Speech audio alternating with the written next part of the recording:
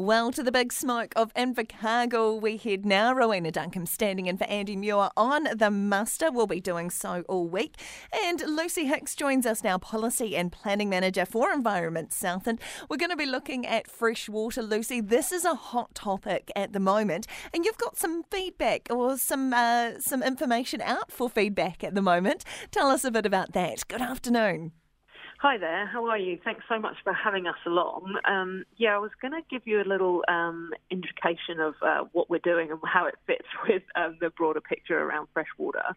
So in order to help with that, I thought maybe a little reminder of where we've come from would assist. So way back when, about 2015, the Council increased its work to address water quality issues.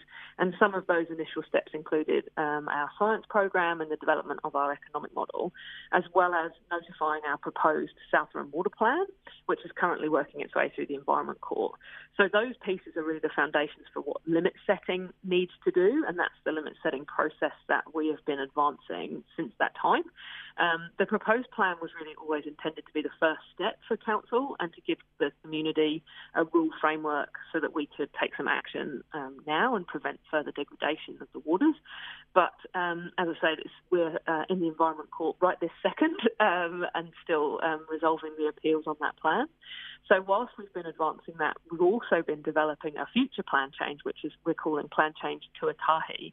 And that plan change will include our limit setting process, and that's been ably assisted by our regional forum over the last few years and is supported by those two big pieces of science and economic work as well. So we're hoping that that plan change will be notified by the end of 2023.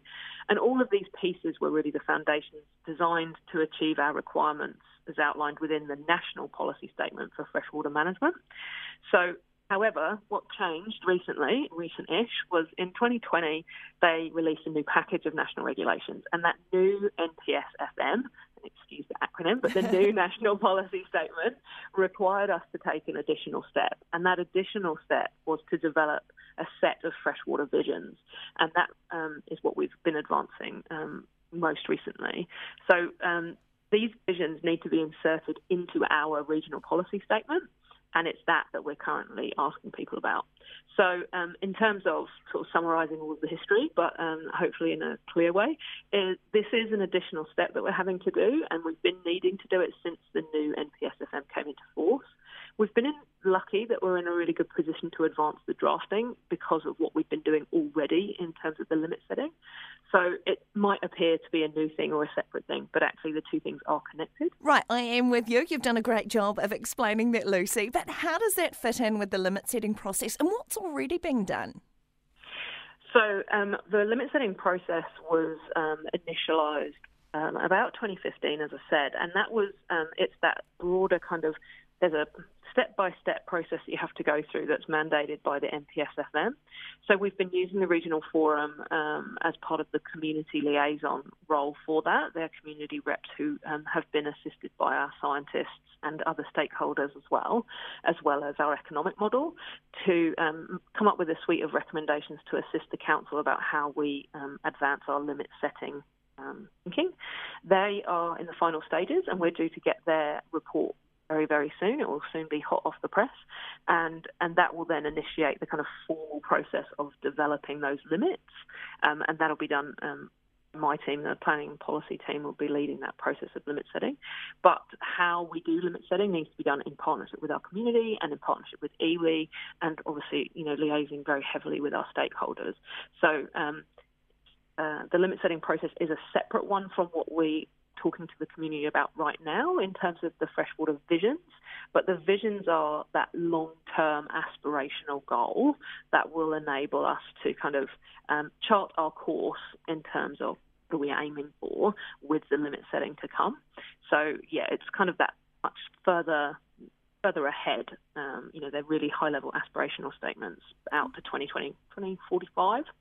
So how the visions kind of fit in that broader limit setting process.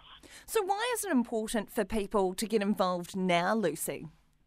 Well, we know quite robust conversations ongoing all the time about how important water is for our community and for Southlanders, and we really want to hear from them on this draft thinking that we've done. We've been working in partnership with iwi, the drafting process for these vision statements, and now we're really keen to get as much feedback as we can from the wider community. We've been using previously gathered comments and inputs from the various campaigns that we have run as part of the limit setting requirements. We now want to specifically seek feedback on these long-term goals and these long-term aspirations. Cool. So what more or what else is still to come, Lucy? A lot, I think, is fair to say. There is lots more to come, and certainly from my team's perspective, there's a lot more work to be done. Over about the next 12 to 18 months, we're going to be working really closely with our partners and with stakeholders, and definitely we'll be back out to the community to develop our thinking on plan change to a tahi, which is our limit setting plan change. In the next 2 months, we'll be sharing a roadmap both with our council and with the public.